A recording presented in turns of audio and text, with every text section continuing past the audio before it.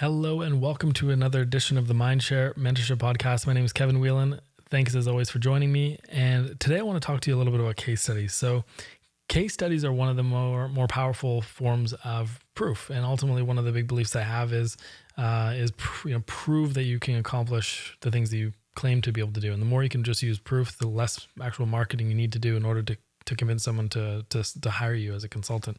So case studies are a big one. I've been pretty busy the last year and a half or so, and I really haven't spent any time kind of going back and writing case studies.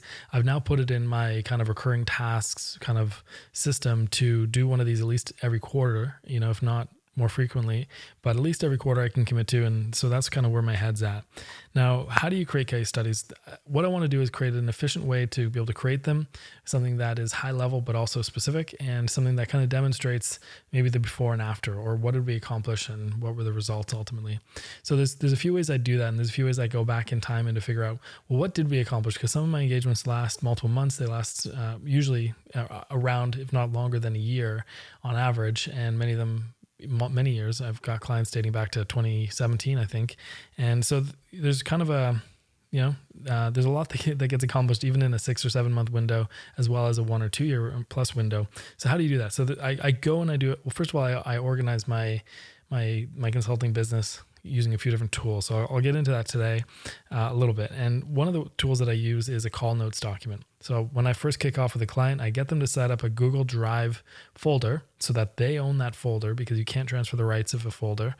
You can change the owner of files within that folder, just not the folder. So I get my client to set up that folder in a Google Drive account, and then I bring in a few different templates and a few different notes, kind of documents as a template.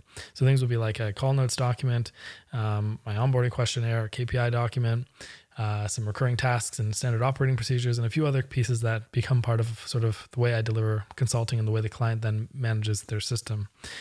So what I do when looking for a historical reference of all the things that I've been able to accomplish with the client, I start with the call notes. And the call notes, I basically, usually I'm the one writing those call notes, although sometimes the client will be diligent and write their own, but oftentimes they're not. And I use that as a tool to both reference what we talked about, to make tangible my ideas. So rather than just saying a thing, I write it down or have them write it down in the call notes document. So we're both looking at something written down and we understand clearly what the steps are that are required.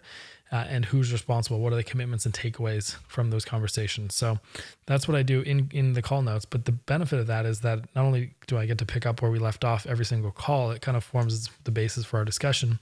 It also gives you a history of all the things that we worked through and accomplished. So that's the first place that I look for. And I try to write down all the things at a high level. What do we do, right? What was the accomplishments that we were able to capture? So that's the first place. Another place that I'll look is the KPI document. And the KPI document's a little bit different because it shows us the data and it shows us what were the outcomes. And usually the outcomes are boiled down to what was your cost per lead and what was your cost per new client acquisition? How much did you spend on your marketing as a percent of total revenue, which is an indicator of marketing efficiency, and a few other revenue details. Now, if you are in the Mindshare community, you can go into the resources section in the community and you'll find this KPI document in there somewhere. So that's a great place to kind of go, and you should have that dialed in for your client by the time you wrap up your engagement. And that also lets you say, what is the end state? What was the best or the moving average over the last 6 or 3 or 4, whatever months, results that we were able to capture for them. Now, I may even check in later on and see if those have improved and then update it. So checking in 6 months later and saying, yeah, they carried on with our strategy and they were able to reduce the cost per lead or cost per acquisition down to X. The KPI document is only one place you can go look for them, for those kind of outcomes focused. That's the business outcomes, and that's what clients are usually coming to you for. You may want to look at other statistical things like, increased overall organic search rankings by 20%, or, increase this page speed by 90 or 100%, or whatever the thing is. So there may be some more tactical outcomes, and those are fine too. So whatever you've accomplished, see if you can find any, corollary outcome that maps to that thing. So redesigned a website. What were the results? Did you increase conversion rates? Did you, time on pages per visit, search engine rankings? Did you roll out a content strategy? And if so, how did that affect conversions? How did that affect overall site traffic? Whatever the number is that you can tie to that, if there is one. Not all of them have numbers. So I look at the call notes. I look at the KPI document. I'll look in Google Analytics for some of that those things. So if we did this, then what are indications of success, and is there a number that we can apply to that? Because the outcome that we're trying to accomplish is what did you do and what were the results, and have them be two distinct columns that kind of say, here's what we did and here's some of the key highlight results. Now, the things you do not always need to draw a straight line to the results, although you ideally want to kind of use that as an indication of here's all the stuff we did, but here's kind of the outcome and here's how it benefited the client overall. So that's the end state we're trying to go for. So I use call notes for that, the KPI document to get some of those business kind of numbers. I look at Google Analytics as well and find all that good stuff. I may also look at things like Google Ads or other ad platforms, whatever, it doesn't really matter, but any of those kind of analytics-y type things. Now, in terms of figuring out in other places, what did life look like before and what did life look like after? I use my onboarding questionnaire, which has a lot of questions, and that's also available in the community. You just go to the resources section and find that document. And that onboarding questionnaire asks a lot of questions around key specific metrics, like how many leads per month are you getting, and what's the lifetime value? And sometimes clients know this and sometimes they don't, but it allows you to look there and then compare that with your KPI document and see like what is the difference between where they started and where they ended up, because that can also be a key highlight or a key outcome. Anyway, there's lots that can be pulled from that onboarding questionnaire in terms of taking a snapshot and a benchmark of where the client was when they started working with you, and then allows you to kind of measure where they are today and then kind of see the difference. So that's why that document is also very important for you, in addition to being a great auditing tool and downloading of the client's situation into your head so that you run as soon as you start working with them. That's why that doc is so important. So I look there and the call notes and the KPI document, Google Analytics, Google Ads, wherever else the key numbers are. And then I'll look in my Trello board. So what I've been doing, I used to use this in Basecamp.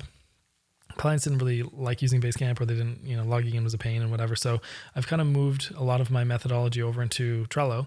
And what it is basically it's a breakdown of all the things I like to accomplish, from onboarding to strategy to platform to content to advertising to optimizations and measurements. So everything that I accomplish through it with a client is sort of the infrastructure for running a good marketing program.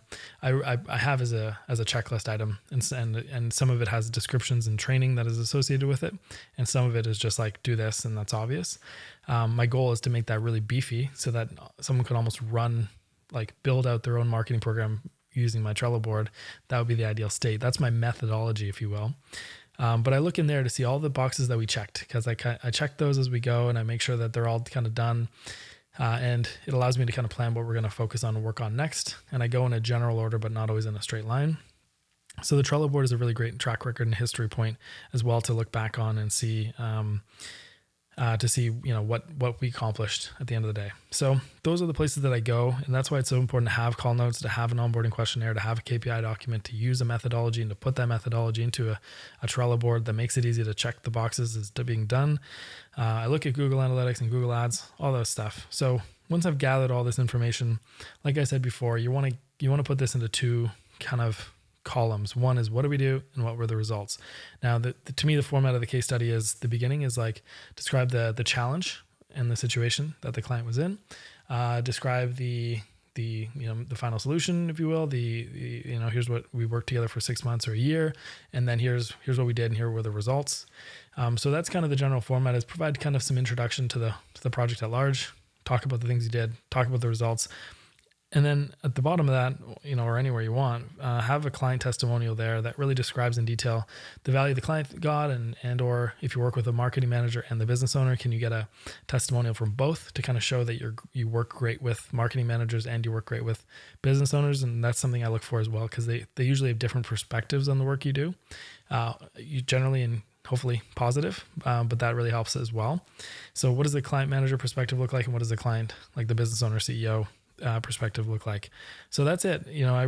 Introduction, what do we do? What do we accomplish? And the more specific you can be in terms of outcomes, the better. Any kind of numbers like grew recurring revenue by 50%, decreased bounce rate, increased conversions, increased customer lifetime value, decreased cost per lead, decreased cost per acquisition, decreased marketing spend as a percent of overall revenue, increased pipeline by 50%, like whatever those numbers are.